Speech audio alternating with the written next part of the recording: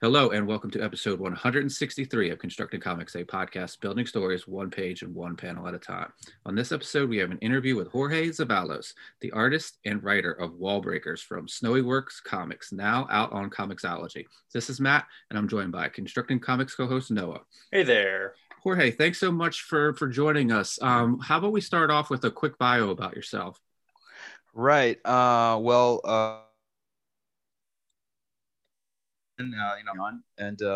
Basically, I'm just a writer and artist from New York. I kind of got into comics when I was very young, and I ended up going to over here in New York, SVA, School of Visual Arts, and there I kind of majored in cartooning. I got to be taught by Klaus Janson and I guess a few other people, but mostly he's kind of like the big name at the time there. And I just ended up doing some illustration work after that, a few little projects here and there. And here we are kind of releasing this book, this Wallbreakers book. So, yeah. All right. And how about just before we go into the making of the comic, how about a quick elevator pitch for Wallbreakers? Right. It's just, make a long story short, it's just an average Joe who comes across some sort of object of occult origin, and he accidentally unleashes basically Armageddon on the city of New York. So that's as quick as I can make it.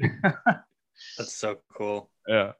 This is looking at the book, it's kind of like a genre blend where you've got some action, you've got some horror in there. Well, when you're writing a story, do you sort of think about all the elements you want to combine, or do you do like story first, then the sort of love and inspiration and genre comes afterwards? So specifically this was a very, very, very difficult book that I put together, because initially the idea was, back when I was in college, I actually had drawn a short, I guess we call it silent comic, but a comic without any dialogue. It was 6 pages in length, and it was a similar type of scenario where it was this sort of creature coming out from very simple creature coming out from a wall, and this guy kind of running away from these animals or whatever. And they were kind of more like lizard looking originally. They looked like miniature Komodo dragons kind of looking initially. But I decided, like, I guess a couple years after I had done that, I was like, that idea was stuck in my head and I wanted to do it. But I said, okay, but next time I want to do it and make it bigger, bolder, and just do things that I thought were very difficult for me at that time. So the intention in doing the book was to really push, the level of the artwork, the storytelling. I wanted to really actually make it as difficult as possible at that time. That was the whole point of the book. And it was really, really painful to make that book, because it was taking my ability at the time and just kind of like intentionally and maybe forcefully, pushing it to whole new different levels. And it was a humbling experience. It really destroyed my ego. As I think,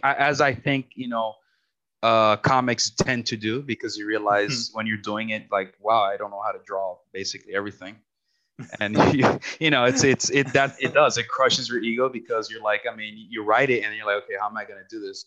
And then, and it just kind of took off from there. And it went from like being 12 pages to like 15. And then it was like, okay, let's just do it actually 22.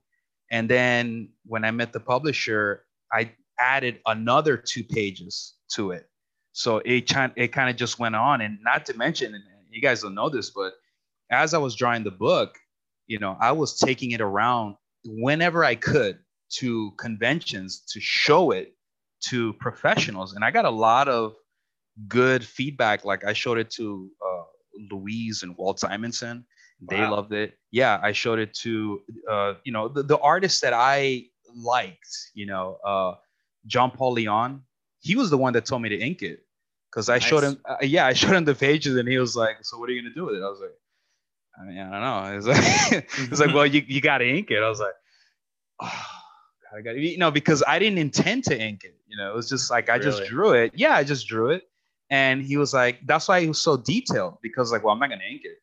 And then John Paul Leon was like, well, you have to ink it. I gotta ink it now. And a lot of it too, it was just really, really difficult. But I showed it around, and Eric Larson was another one. Eric Larson told me, he's like, you know, you got to simplify this. You know that, right? Like if you're trying to make a deadline, and he's right. You know, he's right. But I showed it to him. Neil Adams was like really funny too. Like anyway, but it was fun, just like kind of showing it around, and it was actually a lot of fun. So anyway, I think I went a little longer than that, but go ahead. What's the next thing? That's really cool. No, it's always, Matt and I always like to say, we like to set people up and just let them go, because Right. that's sort of where the best information comes from. Yeah, it was but that was initially the point of the book, was just like I really felt like, you know, I just wanted to do something difficult, and the influences that went into it was like, and in a way that's kind of what made the book sort of it is a comic book, but it has this sort of like storyboard cinematic parts to it. You know, there are panels that are very like cinematic. And because I was thinking about, I want to make something that is thinking like, I'm thinking of like a movie like, you know, Die Hard 3, or, you know, with the car scenes, or French Connection, you know, something like that, or the situational action, like a Jackie Chan movie, like a Police Story, you know, which I love, you know, and just taking that, or, you know, something that I wanted to make something aggressive in terms of cinema, but then also thinking about in terms of comics, like Heavy Metal Magazine. Yeah. You know, you can see some of that, the Mobius kind of thing, and Heavy Metal, and, you know, and also maybe you couldn't catch it, I have a huge love for the EC comics, you know, Johnny Craig, Jack Davis, you know, those guys that do like almost the entire book with the brush. So I inked like 95% of that book, except for the lettering, in brush. So even like the straight lines, like the buildings and stuff, Wow. that was with a brush, and it was insanely difficult to do that. But I wanted to learn to control like a brush, but you know, to such a degree where you can even do straight lines. And I also think like my pencils, it was I just couldn't see the original pages inked with any other tool besides mostly brush, because of just the sort of dryness, the way that I draw, the lines are not crisp. They're kind of like softer edged. So I just felt like the brush is the way to go. But I really love those old EC guys. And one more thing I'm just gonna say, because I totally forgot about this, was that the thing that got the ball rolling in my head to do this, because I did even the lettering, right? So the entire book, like the lettering, the writing, penciling, the inking, everything with the brush, old school. Like I wanted to make like a real comic book, like, because I'm not you know, Photoshop is great, but I just feel like the over reliance on it, you know, I need to see the hand of the artist like on the page, like the art, I have to see it, because even if it's like kind of crooked and kind of like a little off, you know, I just love that, you know, when I see like the hand. But well, really the obsession to do this book, it really started because you know, as a kid, I remember I went to a comic shop, and you know, it's closed down. I had a neighborhood comic shop up here, and I picked up, I used to always go to the back issues, because for some reason, like I used to buy the stuff that was coming out at that time. So we're going way back. So we're talking like maybe late 90s, early 2000s. So we had like the Ed McGuinness Deadpool there, and they was Spawn. Nice. Yeah, right. They was Spawn there, and I picked those up. The Mike Wieringo Spider-Man. By the way, I love, like, at that time, Mike Wieringo Spider-Man.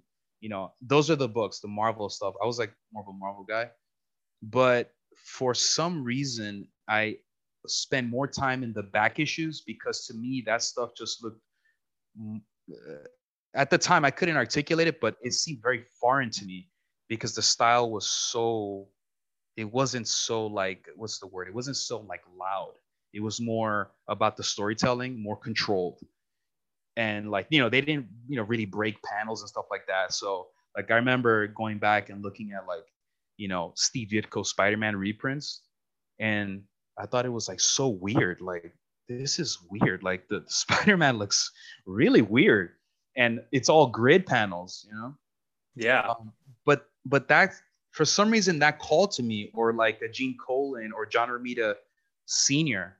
I used to pick a lot of those reprints, and I just liked the older guys. I appreciated what was out at the time, but even today, like I just I feel like there are artists that are very good artists. Like I noticed that there are artists that are like, you know, can render something totally lifelike, but for some reason, there's only certain artists that I tend to revisit, and I could put them on my hand. I could say Joe Kubert is a big one, and that's actually what made me do this book in its entirety, because I picked up those tour comics he did from Epic like years ago, like in the 90s, and I was just amazed that, you know, this one guy drew and inked and lettered, and I think even colored like the whole book, and I was like, that's a comic book. Like that is the thing. It's like one guy, and he did everything.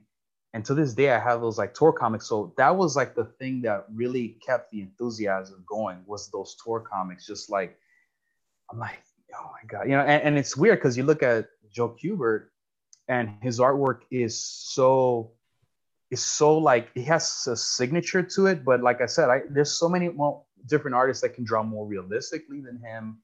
But to me, the older I got, I really appreciate it. He's kind of like that rest assured mechanic. Like he knows how to construct a comic. He's all about the storytelling, composition, where you put the dialogue. It's all there, you know. And to me, I keep revisiting his work, or like a Jack Kirby, or, you know, I'm sure I'm like forgetting, but, you know, of course, I mentioned Johnny Craig, but there are certain people, Bernie Krigstein, for sure. I like his stuff. Yeah. You know, stuff like that is just solid, you know, storytelling artist, solid. So that's what I lean towards, you know, that I tend to revisit. Of course, I can look at everything. I can look at manga, but I was going to ask you about that, because you're how you approach this book sounds an awful lot like a manga artist. Oh, really? Yeah. Well, like, I mean, that's like, it's sort of weird around here to have a writer, like, you know, to have the writer and artist be the same person, you know, like it happens, but it's very rare.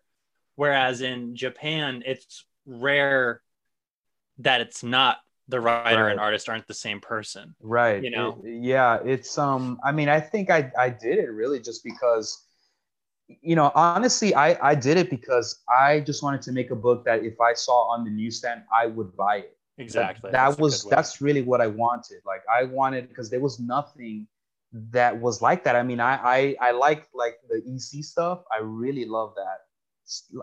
It blew me away the other day. Like I went into like a Strand bookstore, and they had those like big, you know, reprints, hardcover, and I'm flipping through it, and I saw some pages like that Krigstein had inked. And I have to learn to relax, because those lines are so heavy, like heavy slashing lines. Like he's drawing like, you know, some dogfight, some World War II dogfight. And I'm looking at that. I'm like, I need to relax. I really need to relax, because it's so like confident. You can tell like he's not trying to be tight. You know, he's like almost painting it in a way.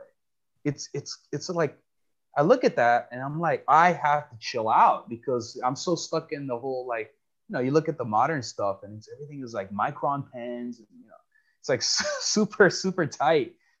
But there's something really like, what is the word I'm looking for about that older work? It's confident, but it's also very, it's like tactile, you know, like, it's you feel the craftsmanship almost. Yeah. And I also think like something about time in comics where it was more a blue collar kind of industry, where guys, we got to get paid. We're going to get paid per the page. We got to hit a deadline. let's crank these out. Of course, let's not butcher it, but let's not like be a little too prissy with it. It's like let's hammer it. As a matter of fact, that's why I think they use those. I'm talking, and I bought one myself, number 5 brush, because you got to fill the space, right? So get that thick ass brush, right, and you put it in the ink and you just smash thick, heavy lines. And I realize actually takes practice to relax, because you have to realize, like, when you draw with a pencil, you're only going to get so thick of a line. So when you go in there with that brush, you got to like ease up. Like, yes, it's going to look different, but it's going to look heavy and like, really heavy, thick blacks, thick and it's razor sharp lines, and and it's just like beautiful, but you got to kind of like not care too much about what you're doing. You got to care, but like, just relax. Just do the job, and but yeah. So and like you said, when you have a story that you want to tell, and it comes from that deep, that deeply like perfect place of I want to see this comic on a shelf. Yeah, I'm sure that the inspiration and that passion feeds the skill, and the craft that you have with the comic. Yeah, it's I did, and it's because you need that to carry, you need that to continue to give you that energy, that enthusiasm, because like we mentioned before, it's so solitary. I mean, you literally have to kind of go on your own and just concentrate and do your thing. And that's why I like this kind of conversation we're having, because like I said before, it's like, that's one thing that I miss about school, about the class I had back in SBA, which is like they would give us an assignment. We had to, this is kind of back in the day, we would have 1 week we had 2 weeks, and at the end of 2 weeks we had to have 3 pages pencil. Wow. Right, not even ink, because we're young, we don't know anything. So but at the end of that, when it was time to everybody put their, it's kind of cool, everybody just up on the walls, and then one by one, people would be like, okay, so who wants to start with the critiques? And that was the best part, because now you're getting direct verbal feedback for your work. And that's the best way, I think, to really learn, and that's why I really miss that part, that kind of open dialogue about, maybe you could have done it this way, maybe that way, whatever, right? So I really miss that, and I never got that back, So now now you just do comments and it goes away. You never hear anything. I mean, rarely. So. Yeah, I think about that a lot too. I didn't go to a 4-year for art school. I just did my associates in a 2-year just at a community college, and what few art classes I took, I had some jerkwad professors, obviously, who did not know how to run critiques, who had fun turning the students on each other. Mainly one professor like that. But for the most part, no, I loved that. That really got me into thinking about art and trying to find a way to really communicate it. Right. And how I feel about it as well. Right. And yeah, I agree, because it's definitely the iron sharpening iron in that moment, where if you keep it civil and not insulting, it really goes well. Right. Is Noah there? Yeah. Where is he? Can you hear me? He's quiet. Okay. Okay. All right. No, this is Noah, right? This is Noah talking. Okay. Where's Matthew? Yeah, I'm still here. I'm here. I'm listening. I'm taking everything in. Okay. Yeah. Okay. Yeah. Sorry, Matt, if I'm taking up all the space. No. It's No. You guys are great. It's the two artists talking it through. Let me ask you this. It's okay. No, but let me ask you this, because I know what you mean about the criticism, but honestly, like, you ever heard of that movie Whiplash? You ever heard of that movie? Okay. So that movie is kind of funny because it polarizes people. It's like, it's just about like a teacher, and he's like really like almost like some people say it's like he was too harsh on this student. Like, dude was like insane. He's a freaking madman, right? But I remember, in college, I learned there was one teacher I had who was not even into comics. He was an oil painter, right? Oil painting teacher. Name was David. And this guy, he was the most intense teacher I've ever known, because and he was so into his oil painting. Like he was like serious. Like, this is not a game. This is for real. And I remember one time I was like in a class, and he could, I was young. I was like, whatever, talking about like stupid thing. And he saw me, and I wasn't like focusing on, he'd make us painting like a freaking glass with flowers or something. And he took a roll, he took a newspaper, rolled it up. He was like, Jorge, just hit me over the head with it. What are you doing? I was like, what? Pay attention to the thing. I said, oh yeah. But then you know what?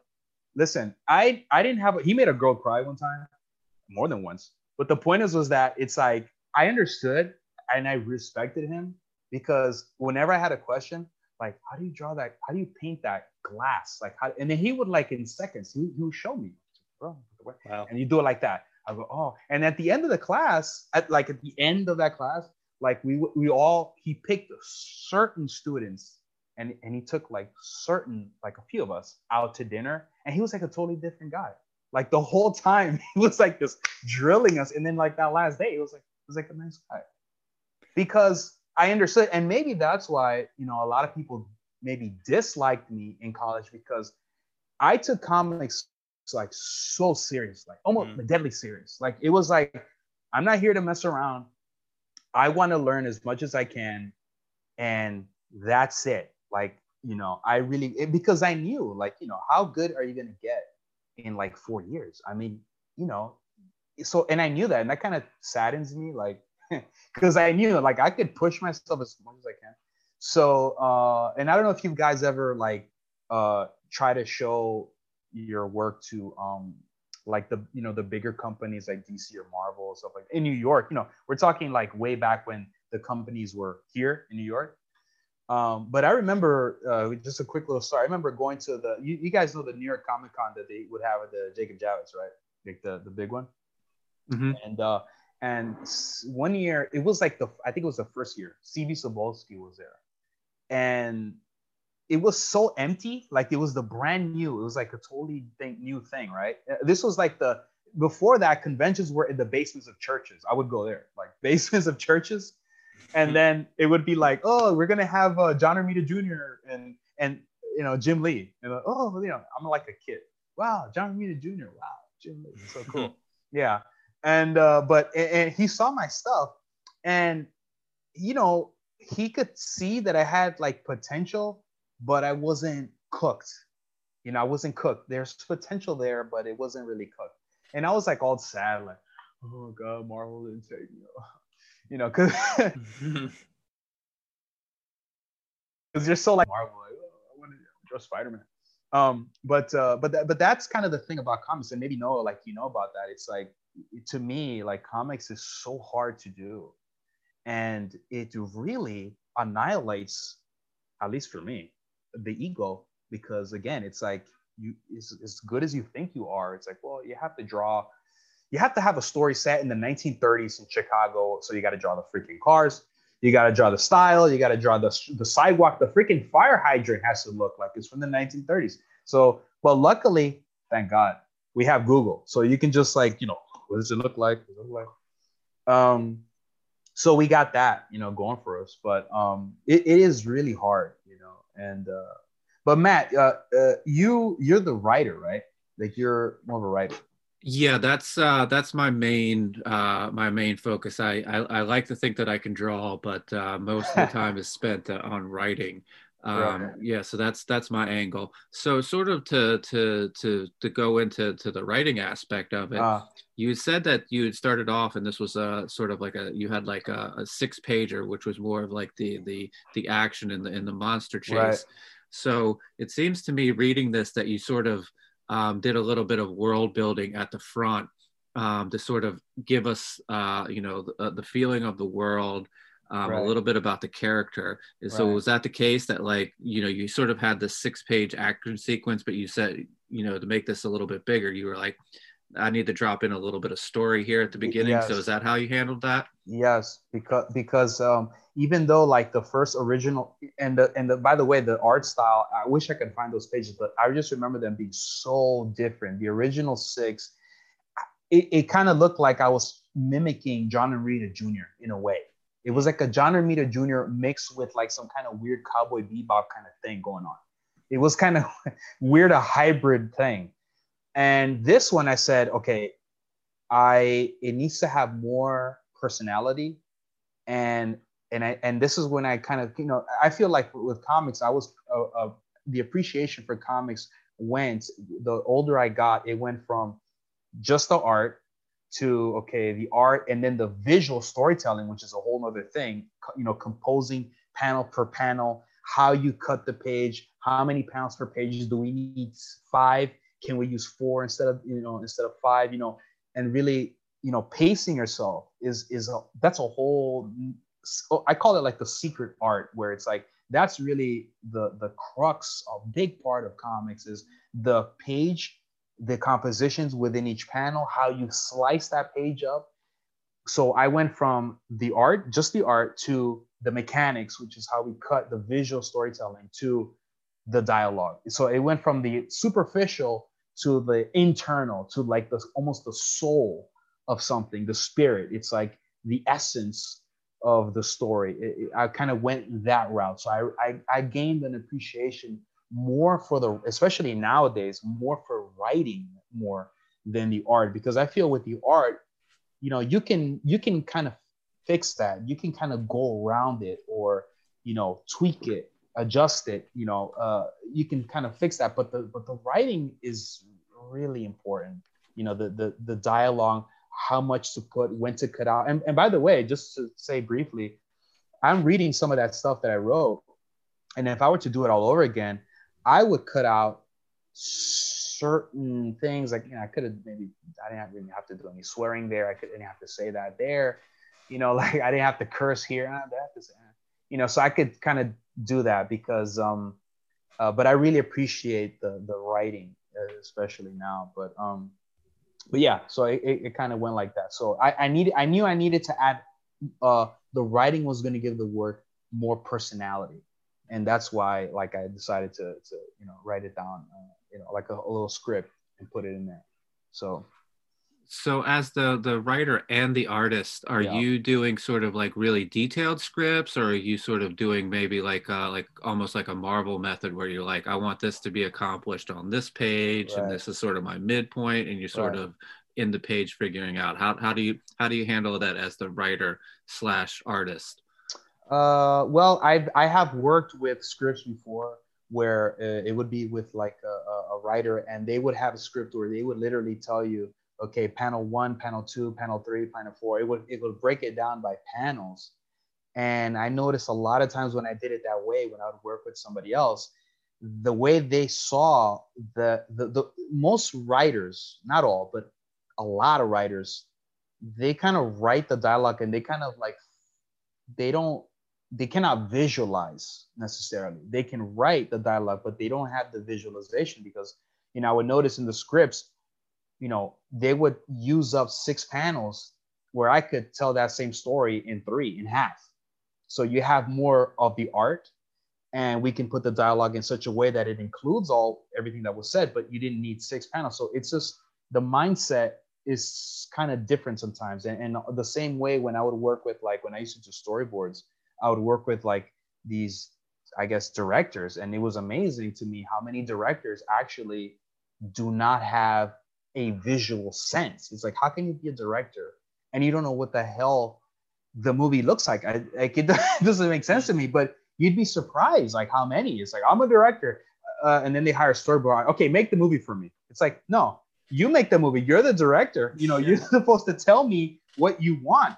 There are some directors, like, for sure, are visual. Ridley Scott, Spielberg, Sam Mendes, guys like that. They have the eye. I can see it in their movies. They know exactly what they want, where and how and everything. So the way I wrote it was actually like a movie script. I just wrote interior, exterior, the dialogue. That's it. That's all. I wrote it like a script. And when I was reading it like a script, I could see, okay, I could put 4 panels on this page, and I can adjust it better if I just, it frees me up, because if I write down panel per panel, it's too rigid for me. because I can read the whole script in my head. I just know, like, okay, I can sort of pace myself a little bit better, and then maybe include a page or remove a page, so it's more flexible. So I don't know if that's, the Marvel method. I think it's like much more, almost too vague, because they would just give you, isn't it right? Like give you like a little, like a like a little paragraph, a little synopsis, and then some magically you have to like make that little synopsis to like 22, 24 pages or something. Isn't that right? Yeah. Isn't that like the Marvel method? That's almost too much space, But yeah. So yeah. I'm sorry. I didn't mean to interrupt you. You can keep going with your thought. No, go ahead. Go. I want to hear. Yeah. So I was wondering, like, one of the things I really like about the comic is the katana in there, and you sort of set that up from the beginning. Yes. And like you sort of have it in the background or in the foreground in silhouette and things like that. Yes. Is that sort of something that's in the script at that stage where you're like, okay, this is how the shot's framed, so that this is foreshadowed for this moment? Or is that something where you're like, you get to the page and you're like, hey, I need to foreshadow this. What if I put it in right here? Yeah, that happened. That happened in when I wrote it in the script. It was just written. I didn't mention that there was a katana in the background. I didn't mention that. Because that's where the visual storytelling part. I put it there because, as you know, when you draw comics, like if you're gonna use a prop, you kind of need to at least show it before the character uses the prop. Otherwise, it just magically, poof, it just appears from one panel to the next. And that's very jarring. And even if it's like on a subconscious level, because again, it's interesting talking to you, because there's a lot of comic book readers that don't realize these are kind of the mechanics that go into telling a proper, solid story, is that there is such a thing as visual storytelling, and it's kind of like this invisible kind of language that you kind of have to know. So things like that, like setting up props, no matter how small, minuscule, whatever, if it's that was pivotal to the story, because the katana was used to slash one of those hideous looking creatures in half. So it wasn't like just put there, just to be there. No, the character was going to use it in a panel and slice that thing into. So it was integral to that, the story in a sense. So I had to kind of set it up, even if it was in the foreground in shadow, But even I think in that panel, even though it's in shadow, it's pretty noticeable. I mean, you could see the handle and everything. So it was put in such a way that it's like you can't miss it. I mean, there it is. So yeah, Chekhov's katana. Right. So, but yeah. So that's kind of how it came about, that part.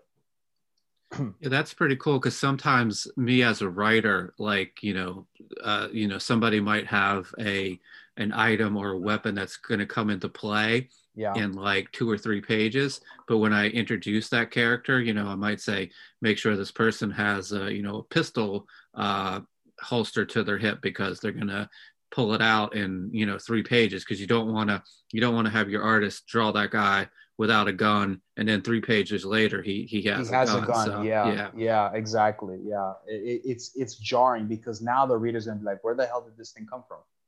So it's got to be there, even if it's like subtle.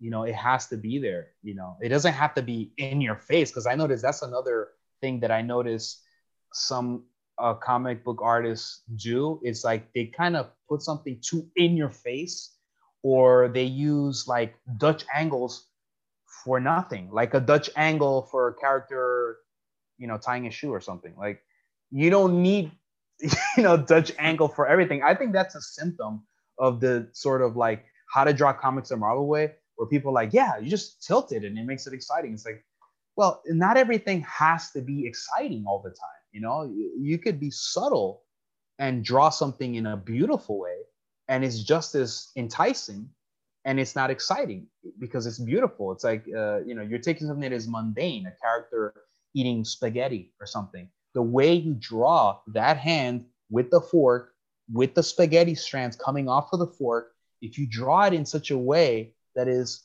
actually kind of aesthetic, then something as mundane as that, you're going to be looking at that panel like, wow, look at that spaghetti. look at that fork. It's just beautiful. So, there's you don't have to kind of like blast people in the face all the time with speed lines and all this. Not always. You got to play like music. You play it. You go a little softer here. You get louder here. You adjust. You play. It's like music. So, but yeah. So I always like to say that like I read How to Draw Comics the Marvel Way when I found out I wanted to be a comic artist. Yeah, me too. And then I read Watchmen. Right. And that Dave Gibbons breaks all the Marvel comic rules in that book. He never draws anything the way they say to draw it. Right. In How to Draw Comics the Marvel Way. So like those two are such important books to look at. Yeah. If you want to be an artist, like a comic artist. Yeah, and I know it's like I understand like a lot of it has to do with I guess art.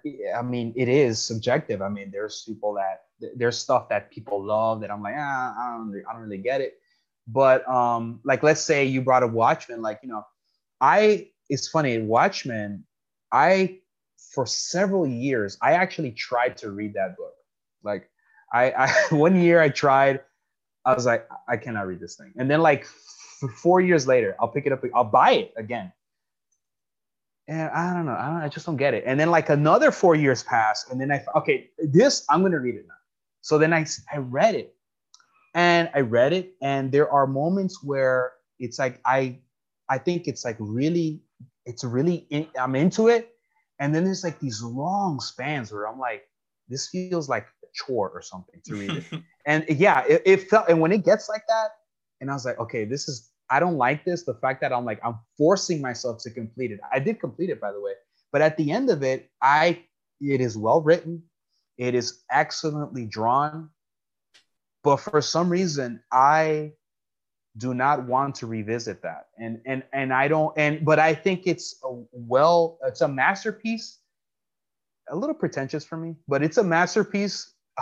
And actually, out of those books, and like they usually put that, and like The Dark Knight is like they're like the pillars, of the great graphic novels. I prefer The Dark Knight a lot more.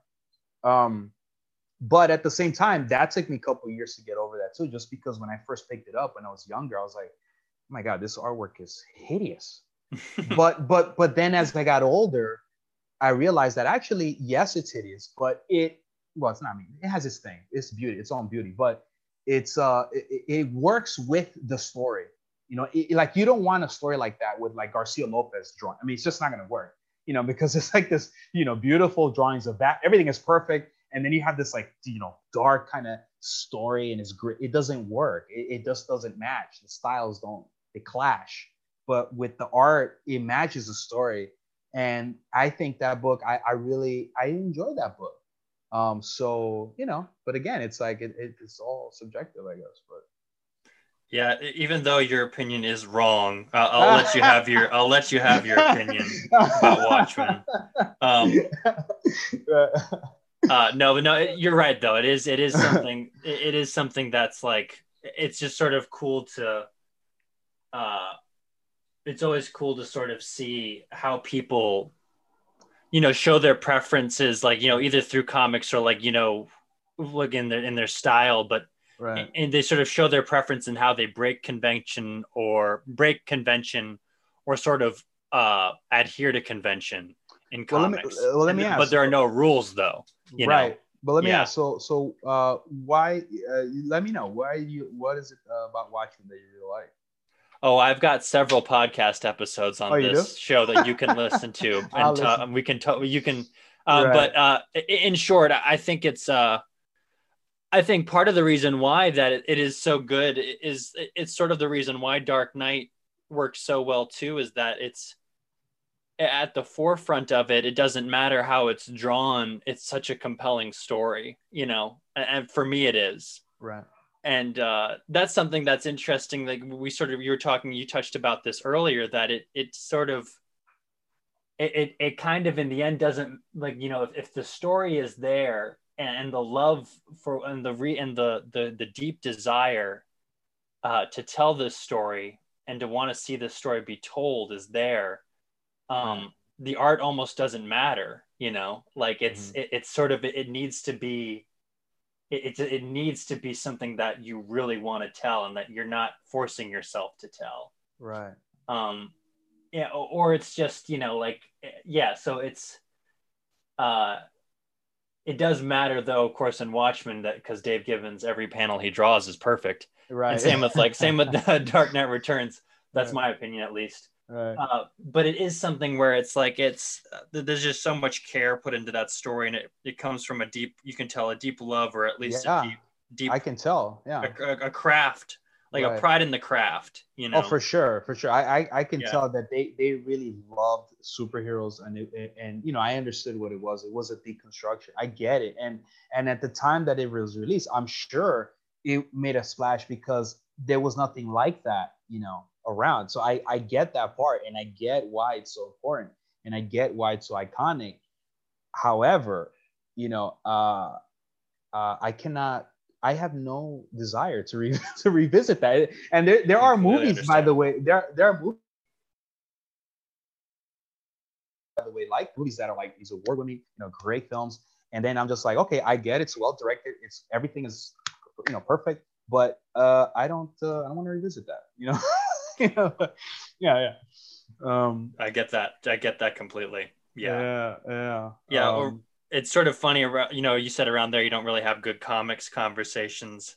Around here, I can maybe get some good ones at the comic book store, but I can never get a good one going about Watchmen. So I have to come on this show to talk about how great Watchmen is. So you just meet people that like hate on it or something, or it's sort of weird. Like at my local comic shop, no one who comes in. I'm like the one person who comes in that's a Watchmen fan. Really? Yeah. So like, wow. I caught one of my friends trying to turn a guy off on Watchmen while I was there, like who works at the store. What? What the? And the guy was like, "Hey, I'd like to buy Watchmen." Yeah. And, he's like, read it. Do you like Watchmen? And my friend Chris was like, "Nah, I mean, it's okay," that kind of thing. And like the guy who owns the shop, there's two. So he's like, I don't really think it's that great. And I was like, what are you talking about? Wow. One of the seminal graphic novels. You at least need to read it once. Yeah, you should read it. No, yes. Yeah. Read it. Make your own opinion. Yeah, for sure. Yeah. It's but no, it's but I do genuinely, like you said, sort of like the critiques. I do like hearing the reasons why people dislike things and like things. It's fun. It makes it fun. I love that. I really wish I had more of that, because I'm open to every criticism. If you can explain yourself, then I'm fine with that. Exactly. Just tell me, because I want to understand you. Tell me why you dislike it, why you like. I want to know so I can understand. But yeah, so it's fun. I wish he had more of that. I really do. I don't know what I have to figure something out because I need more of that in my life, but I'll figure it out. Yeah. So go ahead. I went off there. Oh no, that's every 3 episodes. Noah takes us down the Watchmen tangent. Down the watch. Totally expected. Okay, so this is a thing. This is like a thing that happens. Okay. Yeah. But let me ask you this, Noah. Let me ask you. Do you have any artists that you really sort of, like I said before, there's certain artists that you revisit on a consistent basis? I think Frank Miller's a big one. Like, that's the one that I always go back to, and I think back to as a kid. I think it's interesting to see him go from that sort of Kubert style, like his like Romita Kubert, right? That style, and then like evolve into, like throughout Daredevil, evolve into the Frank Miller we see in Dark Knight Returns or in Ronin, right? And then it just kept evolving, and it was like, it's devolving. Then like it eventually kind of devolved, but I mean at the same time I still respect. Right. But again, like it's preference, because I know a lot of people who do love. They like the caricature style that you got into. Yeah. and I think like I still like Matt and I sort of talk about how we're always sort of in for it. Like we're always along for the ride with Frank Miller. Right. Because we're always interested to see what What he bizarre does. turn he's going to go next. Yeah. Yeah, I often say that I'll get like a strange look from the folks at the shop, and they're like, I'm like, I know it's going to be a train wreck, but I'm But here you're on. because Right. I'm here because I just have to see where this train wreck's going. Yeah, Right. because you might get a Holy Terror where it's really offensive train wreck, or you might get an all-star Batman and Robin where it's such a bizarre train wreck. Or Dark Knight Strikes Again. You know what? It's funny that you mentioned those books. Dark Knight Strikes Again. I remember picking that up, and I just didn't get it. But I was really young, and I didn't get it. Holy Terror. I heard about it, but I never picked it up. I never got my hands on it. And the All Star. I have heard it was terrible, but I never got my hands on it. So I don't know. Great Jim Lee artwork, but it's very bizarre. Right. But Matt. So as a writer, I mean, do you look at like cinema and films and stuff like that to inspire you? Like a movie guy? I am not as much as Noah is. Everything I read or watch, I do try to dissect. I really like I read a lot of like detective fiction, but most of the stuff that I write is sort of like has like a sci-fi sort of horror bend to it. But I really like sort of like for writing, I really like Jonathan Hickman stuff. So that's a big inspiration for me. Just sort of the world building, the crazy concepts, but then in a strange way, you could kind of look at Hickman like Frank Miller, because sometimes if he doesn't stick the landing, which he does, it appears to be that it's going to be this train wreck, and then sometimes he sticks the landing, and you're like, oh, that thing that he was doing here all of those issues ago makes sense now. But so I could see a little bit of that there as well.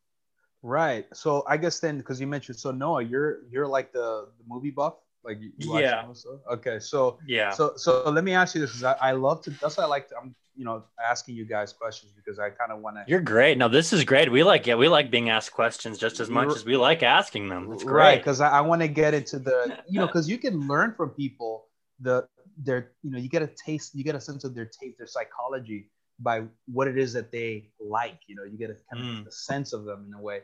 But so no, let me ask, give me like a recent film that you thought was well done. Oh, yeah. Like a recent film that came out recently. Yeah, I know it's hard. Yeah. I know it's hard, but I can think of one, and it came out a while ago, but I can think of the most recent one. Which one was it for you? To be honest with you, the most recent one, this was before the COVID thing, when the theaters were still open, was I went to go see Joker. And I thought that, first of all, when I heard Joaquin was going to be Joker, I knew that he was more than capable of doing it. I knew it because I've seen his other work. I've seen him on Her, Spike Jonze, Her. And I've seen, obviously, the big budget, The Gladiator and other stuff. But I've seen him in The Master. He can do it. I just knew he could do it. But when I saw that film, first of all, that film, the writing is so lean. It's like everything that needs to be there is progressing the story. There's not a wasted scene. There's not a wasted dialogue. Everything is where it needs to be, which is what I love, because a lot of films, for some reason, people think, well, if I add like a ton of profanity, this is really going to nail the point. If I keep saying, like, oh, you mother effer, I don't, to me, that's like kind of juvenile, that kind of writing. But I can tell that the writer, the director, he cut the fat a lot, and not to mention, he knew what he wanted to do. And actually, the movie did disturb me, not just because of the what you saw, the fact that the violence was so strong, because the violence was so limited. I think there was only maybe 2 or maybe 3 times where you saw a very violent act, but because it was so limited, it really it was like it really was a spotlight was put on these scenes. And but not only that, that's really, of course, that disturbed me. But the really disturbing part was sitting in the audience and noticing that there were certain people that I was sitting with that were actually taking kind of like a joy in seeing the violence. Yeah, that was actually, I think Matt and I talked about this on our episode when we reviewed it last year. Yeah. Both of us had similar experiences where the moments where I was just horrified. Yeah. There were audience members laughing. Yes. Yeah, that happened to me. Yeah. I was very taken aback by that as well. And I think part of that's due to just being uncomfortable. I think maybe people being laughing because it's just so uncomfortable. Maybe, but I mean, I don't do that. I usually, if I see something disturbing, I'm not because I don't do that. I mean, but maybe that's what it was. But I just thought that did bother me. The reaction of some of these audience members, that bothered me a lot. What's interesting is listening to the commentary on that film from Todd Phillips. Oh, I got to hear it. Yeah, it's really good. If you own the movie, the audio commentary is pretty good. And it also sort of sheds a light on sort of, he was just sort of there. Like the main driving force was Joaquin. Yes. So there were two really big creative forces on that. And sort of Todd Phillips, and he sort of says this, and you can kind of see it too. Right. Where he sort of took a back seat and just sort of tried to keep the focus on the story. Right. Yes. Yes. That was sort of his big thing. But like he sort of would let Joaquin make a lot of the choices in the movie, but also the composer. Yes.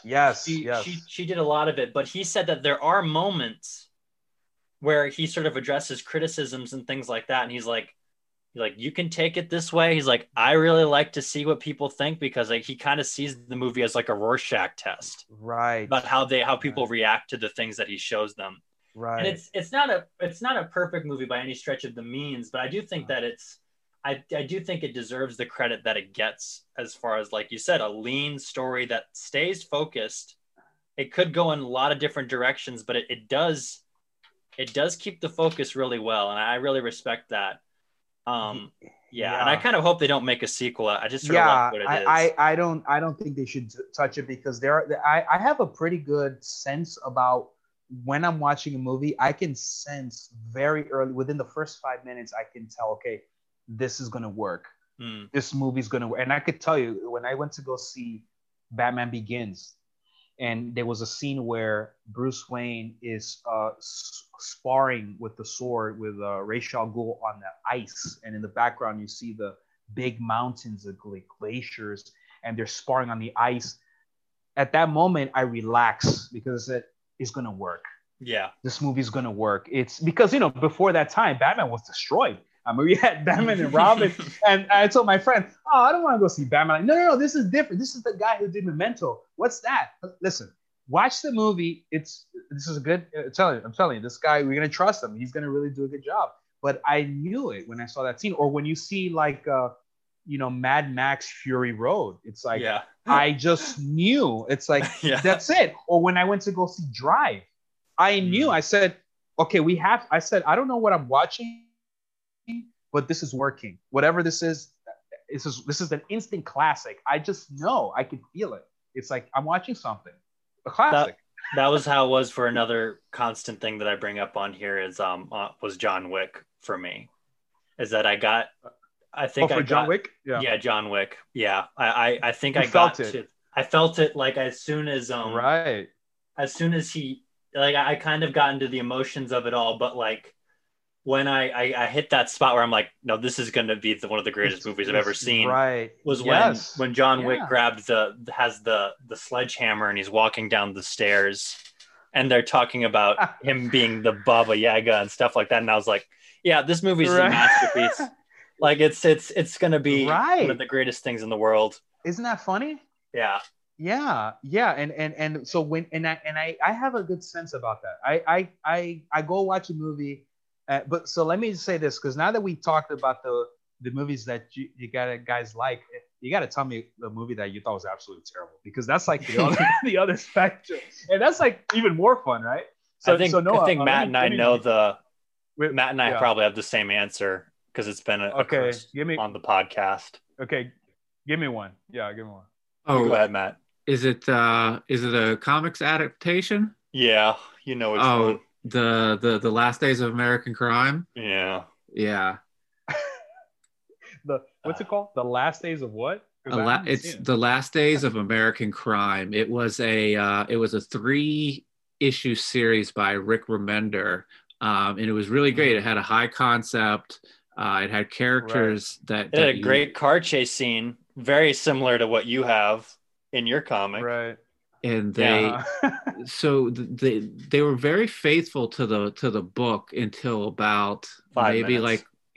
and then they just did silly things where they just sort of, people were being hit by Mack trucks that were just like sneaking up on them, and then you don't hear this big Mack truck barreling at you, and then all of a sudden it's there. It's like, Right. how does that kind of stuff work? It just kept taking you out of the movie. So yeah, we have thoroughly destroyed that movie. Oh yeah, it's awful film, awful movie. You said, really? How bad could it be? Well, I guess I'll believe you guys. It's, if you want to watch it, it's on Netflix, but it's 2.5 hours long. Okay. Yeah. That's another thing. A much more enjoyable Wow. a much more enjoyable time would be just to read the comic. Oh yeah, much more enjoyable, and you probably actually read the comic in less time than it would take to watch the crappy movie. Right, to watch it. Right. Yeah. Huh. Okay. Yeah. No, you dig the comic. Judging by your sensibilities and stuff, I think you dig the comic.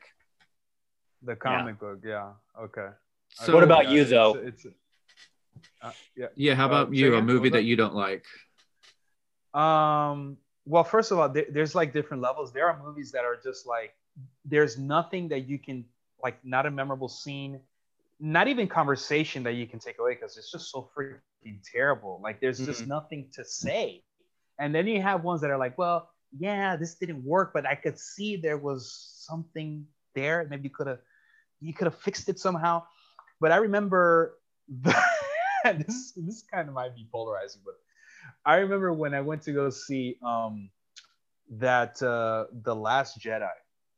When I went to see The Last Jedi, and I went to the theater, it was, because everybody's anticipating. By the way, Force Awakens, I thought it was a commercial, of course, Disney, but I must say that it was actually entertaining, and I understood what it was trying to do, which is reintroduce this world into a younger audience. So I got that, and it was signified with the R2 unit and the whatever, the BB-8 together, putting a map, and together.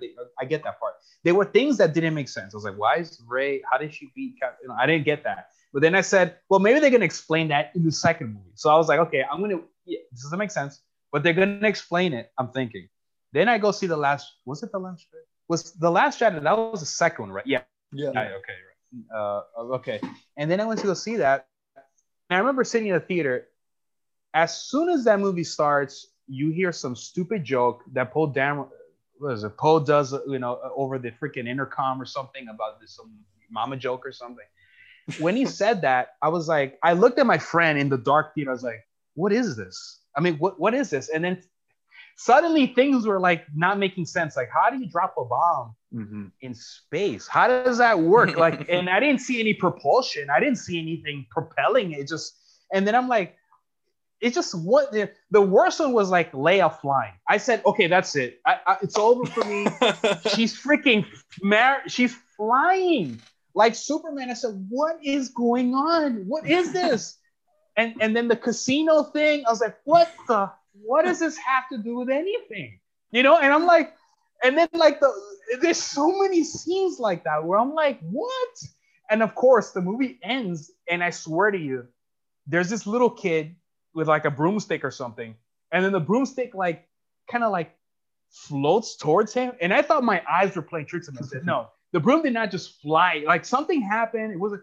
My friend was like, no, that's what happened. And it looked like you ever see those Target commercials, like for, it looked like a Star Wars Last Jedi figures now available at Target, because there's like a little star that flies across the screen, and a little boy's looking up and like, yeah, this is a Target commercial. I mean, might as well just put Target there. Star Wars available at Target. And the movie ends, and everybody's like looking at each other like, what the hell was that? I mean, it's just like, what is this? what the hell? And of course, and and I know the internet, you go to YouTube, there's like these videos of like people like, this is horrible, So that was one of the infuriating, because it's like what did they do to Luke Skywalker? My God. I mean, we never got to see Han, Leia, and together, the Holy Trinity, which is what we always wanted. That's why I saw the first movie. I said, finally, we get to see the original three. Never happened. Luke Skywalker, he just disappeared. Like, he just meditated so hard that he just died. It's like, that's it? Is that how you're going to take out Luke Skywalker like that? What is this? It's like, no, you shouldn't do that. What are you doing? Rey, whatever. Anyway, there's so many videos about that, but you could hear my voice. It was like really insane. Like, it was just, anyway. It's understandable. Maybe you like it. I don't know. I love it, but I won't. But I never like I will never though. Let me tell you though, like I love. Yeah. I have, but part of it is that like I have really good memories going and seeing the most recent trilogy. So my now wife, when Force Awakens came out, it was my first Christmas with my then girlfriend, now wife, and we were Star Wars fans before we dated. Right. But when that came around, that was something that was so big for us, and I have such good memories going to see that. We love Force Awakens so much. Same with Rogue One. We were in a very special place, like Rogue One, Last Jedi. We actually, so like every Star Wars film sort of coincided, except for Solo. Every one of them coincided with a special place in my relationship with my now wife. So I think my love of those films is sort of shrouded in memory. Even now, like Rise of Skywalker, we saw it around Christmas time when me and my wife were about to move into our new house, and that was a big milestone for us. And that was so it's always sort of but so that's the only compliments I can really give without like feeling guilty. Like, I don't feel good defending the sequel trilogy at all. I mean, but just to say this, I mean, even with the final one that JJ put together, I mean, there were things there that I thought, little things that I thought, like, that little creature, the effects I thought were great. Babu Frick, I thought, wow, this is a cool little thing. Babu Frick was cool, but overall, it's like the end of that movie. It's like, she's just like, what's your name? I'm like, don't give me that. Oh, I'm Rey. Don't say it. I'm a Rey Scott. I'm like, come on. We know you're not. You're freaking Palpatine. What are you talking about? You have the X-Wing. You got the saber. You have his house. I mean, what are you talking about? You're Palpatine. That made absolutely no sense to me. And I was like, I'm done. I mean, it's over. I mean, what's the point? So I was like, forget this. However, I do salute The Mandalorian. I do salute that. I think everyone does. I do salute that. Oh, yeah, definitely. I do salute. And that feels like vintage Star Wars to me.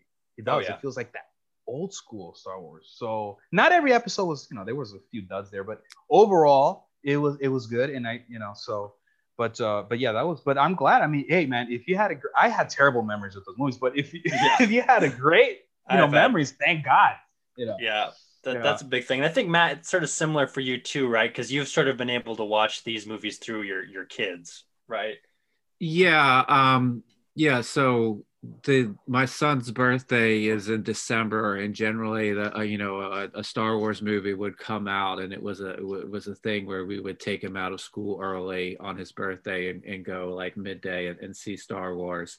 But I certainly I agree with a lot of the stuff. The first one was sort of like a reboot and a wink and a nod to all of like the fans. We're giving you all the things that you're comfortable with, that you really liked, and we're doing that again. Two was like, or The Last Jedi was sort of like, oh, new director, I'm going to take all those things away. And then the third one was like, I'm trying to put all these pieces back together to give you all the things that you're comfortable with. But we joke, Noah and I joke that the lady that she says I'm Rey Skywalker too. That's the only lady in the galaxy who knows where those lightsabers are buried. Yeah. So we want to write a story where she goes out to the cantina and has a little too much to drink and tells everybody about the girl she saw burying lightsabers out by the old Skywalker oyster farm. Yeah. They're probably worth something. That would be probably, but that was like, I don't know what the hell they were thinking, but it was interesting. I mean, it was kind of crazy. I don't get if I get, like, I complain about them almost as much as I compliment them, and but I still find myself returning to them all the time. Like I don't know what it is. And let me just make a note. I would not consider myself a Star Wars, like a huge Star Wars fan. I really wasn't. I remember growing up, they had to release those special editions, and I went to go see them, and I was like, I don't get what's the big deal. I mean, I don't get it. Like, I saw the New Hope, I was like, what is this? Empire. I was like, okay. So I didn't get it. I like the designs and everything. As those movies, I had a much bigger appreciation when I got older, and I went back and I saw A New Hope, and I understood what culturally, how significant it was. I mean, imagine in the cinemas at that time. I mean, you have a movie like the freaking French Connection and Exorcist and Vietnam movies, and everybody's depressed, and gangster films. Suddenly, Star Wars comes out, and it's like this optimism and fun science fiction, talking about spirituality, the hero's journey. It was very optimistic, very hopeful, imaginative, pushing technology to places it's never been at the time. I get it. It's like, wow, it's like, this is refreshing. So I understand. And I really like that, the New Hope. And I thought Empire was a much more sophisticated version of Star Wars, much more sophisticated, maybe too sophisticated, at the time. But it's funny. It's like, it's not very often, maybe you guys would agree or disagree, or do you get the first story or the first movie, does a sequel kind of live up to the original? I mean, I could think of Terminator 2, even though they're both good, 1 and 2. I don't know about Aliens, because I'm never I thought the first one was good and the second one I don't think. But I think Evil Dead 2, I don't know if you've seen that movie. Oh yeah. That was like it's just completely like, I'm glad you went for Evil Dead 2 before you said Godfather Part 2. No, yeah. not because I hate Godfather Part 2. It's just really refreshing that you're sort of like, you bring up Terminator 2, and then you're like, and then Evil Dead 2, and I'm like, yes, I agree. Yeah. And I mean, Army of Darkness, I liked about 50% of that movie. I think Sam Raimi went a little just too far with the slapstick. Was just too much for me, but I thought the Evil Dead 2, it really was like, I mean, even in like the comic that I did, like there's a scene where there's this little kind of eyeball thing goes into this girl's head. That's Evil Dead. That's Evil Dead, because that's what I'm thinking. The zombies scream, turn around. It's kind of comical. So not to get us back off track, to get us back on track, I guess. Yeah, I get us on back. Yeah. But I was gonna ask actually about that, like how much were the monsters sort of Lovecraftian inspired and alien inspired and stuff like that sort of come out of the comic. You could definitely see, and I didn't really intend that, but I guess it just kind of came out, was like those wall breaker creatures. They look like kind of face hugger looking things, right? They do. But my intention was, I don't know if you ever played with these like kind of, or maybe like you have kids that they play with these kind of toys they're very like these squishy kind of things where you can squeeze them, but they never pop. It's like these kind of gelatin type of toys or something. Mm-hmm. And my thing was like, these creatures are kind of like that, which just makes them so dangerous. They're not really physically something you can grab, and they kind of hold their solidity. When you grab them, they're kind of mushy in a weird way. Of course, they can kind of puff up, and they get these spikes that come out of them, which is kind of disgusting. But that's kind of the mindset I had. Like, well, these things are kind of squishy. They're kind of mushy. They're kind of like, kind of tentacle squid-like looking things. But then they have like these little kind of ugly looking spider eyes, and I don't know, some freaking hideous looking tarantula face or something. But that's kind of what I thought about in doing those creatures. And I wanted a whole bunch of. Oh, by the way, that car, in the story, I wanted a car chase. I said I want a car chase because I like good car chase in the movie. So like Transporter, French Connection, whatever. I like a good car chase. And of course, I know it's going to be a pain in the ass to draw that. I knew that going in. And I said, yeah, it's going to hurt. Let's do it. It's going to suck, but let's do it because this is important. Let me see how far I can go. And I knew that I wanted to use a specific car. And the car that I used was a car called Mercedes-Benz 300 SL. Mm-hmm. And not that I'm a car guy, but I wanted to look for a car that had a vintage look, that was a specific look. And I tried different things. I tried drawing like a Ferrari. I said, nah, this is the car is like really big, and I don't know, it's something about it. And then I said, okay, how about like a, Dodge Viper? Again, too much. Something a little bit smoother with more curves, classic, kind of look. And I just came across this thing. They call it the Gull Wing. And the car, I had to draw from the side, I had to draw from the back, from the front, above. It was really a pain in the ass. And I didn't have a later on, you wisen up. You're like, why didn't I buy a freaking toy? Why didn't I, I don't know. I was an idiot. But I did a lot of things. I made a lot of mistakes. And I was like, well, you made the mistake. You got to fix it. I mean, things like dialogue, like the lettering. It's like you mess up like an O, and the whole thing. It's like, why? If I put white out here, because it's all by hand, it's not Photoshop. If I put white out, I can't go over this. I have to do the whole balloon all over again. So I do the whole balloon, and it's like, well, it's not as good as the first one. Do it again. So you do the what do they call it? The Ames lettering guide. Do it again until you get it right. And I had like word balloons that were like all over my desk with the same dialogue, and I had to pick the one that I felt, okay, this is at least as good as it's going to get. It's 9 o'clock. I got to move on. So you get that one. And then we take that. I used to use rubber cement, but I don't use that because it dries up and then the thing starts falling apart. And so I ended up using like this self-adhesive kind of tape to, there were entire panels that I would redraw, cut them out, and then paste them onto the original. It's completely old school, like no Photoshop, barely any Photoshop. That's awesome. And yeah, because I want it to be hard. I mean, that's now I learned, it doesn't have to be that way. Like that's what I learned from this one. There are ways where you could cut on time.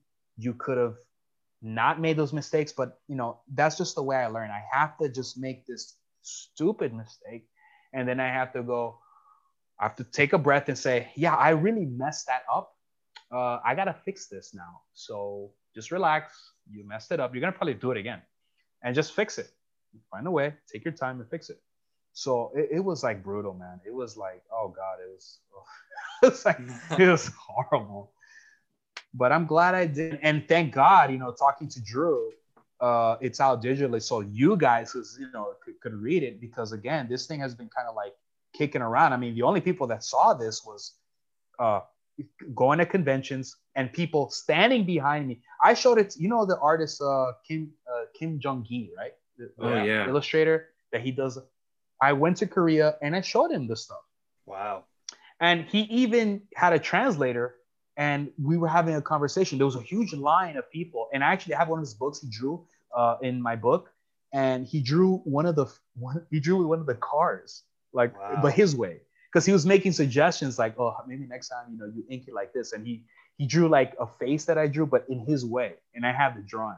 Wow. And and it was cool because he was really cool. I actually bumped into him twice. The first time was the New York Comic Con. I was skateboarding outside and I fell. and the skateboard flew, and he caught it outside, and he gave it to me. Oh, this is yours.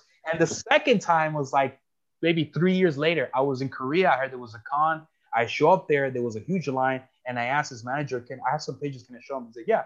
And so he's there. The translator was there, and we had like a 5, maybe 10-minute conversation with the translator. He was really cool, like just talking about inking and how to approach it, and it was awesome. I shook his hand, and he gave me his drawing. The manager's like, "Oh, he gave you a drawing?" I'm like, well, he gave it to me. I'm not gonna give it to you. So he gave me the thing, and then I left, and it was cool, man. It was like really, really cool. So, but now finally, awesome. Like, you know, it's out, you know, so you guys can like, because that's all I really want. I mean, what's the point of making something when and nobody sees it? Right? I mean, what's the point? Yeah. So, and I know that you guys are doing a thing called Dino. Is it Dino? Is it Thrashers? No. Yeah, that's it. Yeah. Noah's the artist on that. I gotta see it. Oh, thanks. I gotta see it because you guys, I know you're in the Kickstarter, right? Yep, for another couple more days. Yeah.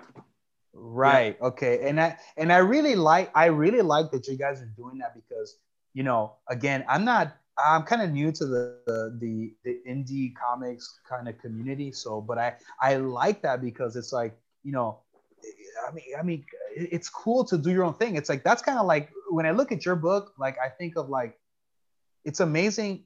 You never really know what's gonna land because I always feel like you look at something like the Kevin Eastman and Peter Laird, like the Ninja Turtles. It's like you look at that stuff and it's like you could just see it's all about the concept, the idea. There's something there. It's like brewing. Mm-hmm. And I really like that. Like people basically like, you know what? Let's just do our own thing. Let's just do it. Like, let's do it. Let's put it out there. And definitely, I gotta check out that Dino Thrasher. I gotta check it out. I mean, so every listener should. It's still live on Kickstarter. Yes. Yeah. We have stretch goals for the last couple of days. Yes. Yeah. And I would say how long is it going to go on for? At the time of this recording, it's the 29th of October. We'll be on for about 2 more days. We finish up on Halloween. Okay, great. But I will say Wall Breakers is on Comixology and not going anywhere anytime soon. Right. It's only 99 cents, which is awesome. Yeah, 99. You're getting a steal for this comic. Like that is, it's almost offensive how cheap it is. It's like it's such a good comic. Yeah, I would have paid more than that. Yeah, no, I wanted it to be cheap because maybe I'm old school, but I really feel that comics, you know, at least me growing up, it was all about affordability. Like, you know, this is me growing up, going to the comic shop. The books were like $125. You know, me growing up, $125. You know, $150. That's what I remember. Some of them were 99 cents. And to me, the price was right. It's like, come on, what are you gonna do? $1? I mean, come on. You go into the store, you got $5, 5 books, you're out. It's, you know, so that's kind of what I did. And luckily, thank God, Drew kind of agreed. He's like, yeah, let's do it 99 cents. I was like, yeah, let's do it. So yeah, so I'm glad about that. But so I'm happy. It kind of worked out. So I'm assuming that the easiest way to find the book is just to sort of use the search function in Comixology, right? You just go in, you type in Wall Breakers, and it pops up, right? You can type in Wall Breakers, yes, or you can go to, I believe, snowyworks.com. It's listed there. You can check it out there, and it's available. Comixology, and I think Drive Through Comics, and I think Kindle. I think they're trying to do Google Plays, another one. So all the information is there. On Drew's website, Snowy Works. Yeah. Nice. Well, we're gonna have links to that in the show notes. You had mentioned that this was sort of like a labor of love. You know, you made a lot. You did a lot of things, sort of the old school, the hard way. You made a lot of mistakes, and you had that right mindset of, you know, I'm going to do this. I might need to fix it, but I'm going to fix it. So we learned a lot about this project. Is there anything that you're looking to do in the future? And if you do it in the future, are you going to sort of maintain this sort of style? Or are you going to sort of take lessons learned and try to do things in a different way? Yeah, I have something on my table right now that it's basically the script is already written. It's already kind of like thumbnailed out. A lot of the pages already have like blue pencil on there, so all the things are there. I mean, there has to be a lot of modification, but this one it's going to be more traditional, like a real comic book, because Wallbreaker was a hybrid of my love of cinema and my love of old school comics together, like the European stuff, EC comic stuff, with these kind of like action B movie, sci-fi, thriller kind of all into one. That's what Wallbreakers really was. It was all those kind of mashup.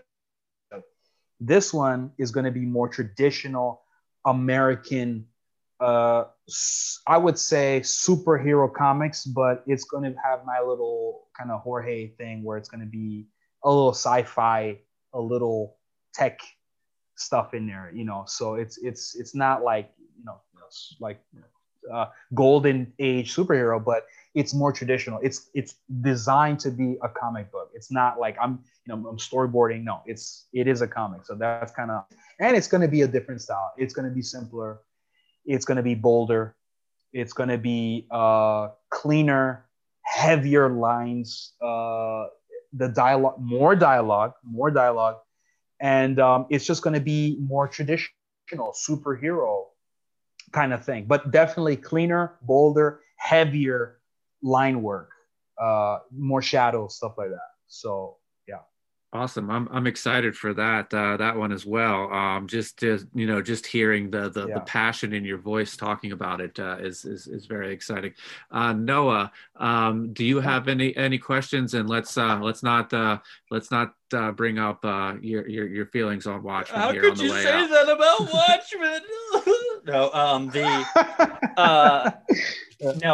it's actually no more. I don't have any questions for this time around, but I really hope you'll come back and talk about your next comic or anything that you'd want to talk about. We really enjoyed this conversation. Yeah, thanks for your time and your overflow of information. It's really great to sort of talk about things and sort of get into your craft and also your love of art in general. It was awesome. Awesome. So Jorge, is there any place? It was fun. Yeah. No, I just wanted to give you a chance on the way out. Is there any place that's the best place to follow you online? Like any social media you want folks to know so they can see some artwork here on this and then the upcoming project? Anything else that's coming up, I usually look at my Instagram, which is Simpler Bolder. So it's just simpler, like SIMPLER and Bolder, not like The Rock, like text, BOLDER, Simpler Bolder. You can go on Instagram and there I'll be posting. You see a bunch of stuff, my art, and I'll just post updates, and you see Wallbreakers. The review is there if you guys want to check out the review, whoever hasn't read it. And so they can check me out there pretty much. Cool. We'll put a link to that and also a link to a place to purchase this online in our show notes to make it as easy as possible for folks to find it. Thank you.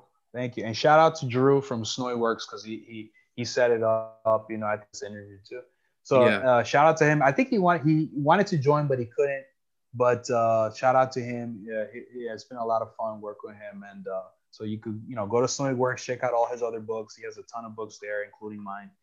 And that's that. And of course, you guys should back Dino Thrashers, right? Because I'm going to definitely back. I'm going to check it out myself. It's only 2 days left, right? Correct. Yeah. And while you're on, no, I'm sorry, I didn't mean to cut you off. No, go ahead. Yeah. No, I was just going to say, while you're on Snowy Works, if you want to check out Our Extinction, that's in Tales of Future Sci-Fi Volume 4. That's got some of Noah's art in it. Yes. Yeah, exactly. Drew's awesome. Yep. Awesome. All right. Yeah, he's great. Yeah. All right, cool. So I'd like to thank you, Jorge, for being on, and you have the open invite to come back. For anybody listening, if you could give us a rating and review on the podcasting service you use, we really appreciate it. If you want to follow the podcast, we're on social media at Twitter at ConstructComPod. Instagram is Constructing Comics Pod. Facebook and YouTube is Constructing Comics. We talked about this a little earlier, but we're going to have a link to Dino Thrashers. You had a limited time to back that, less than 48 hours now. But also, if you want to check out another story that Noah and I are involved in, check out the Great Commandment anthology. Noah and I co-wrote a story called Tablets. We like to pitch that as They Live, but instead of sunglasses, it's iPads. And that's part of that anthology. So we'll have a link to that as well. But I'd like to thank everybody for listening. Please be nice, be safe, and go out there and make some comics. Thank you.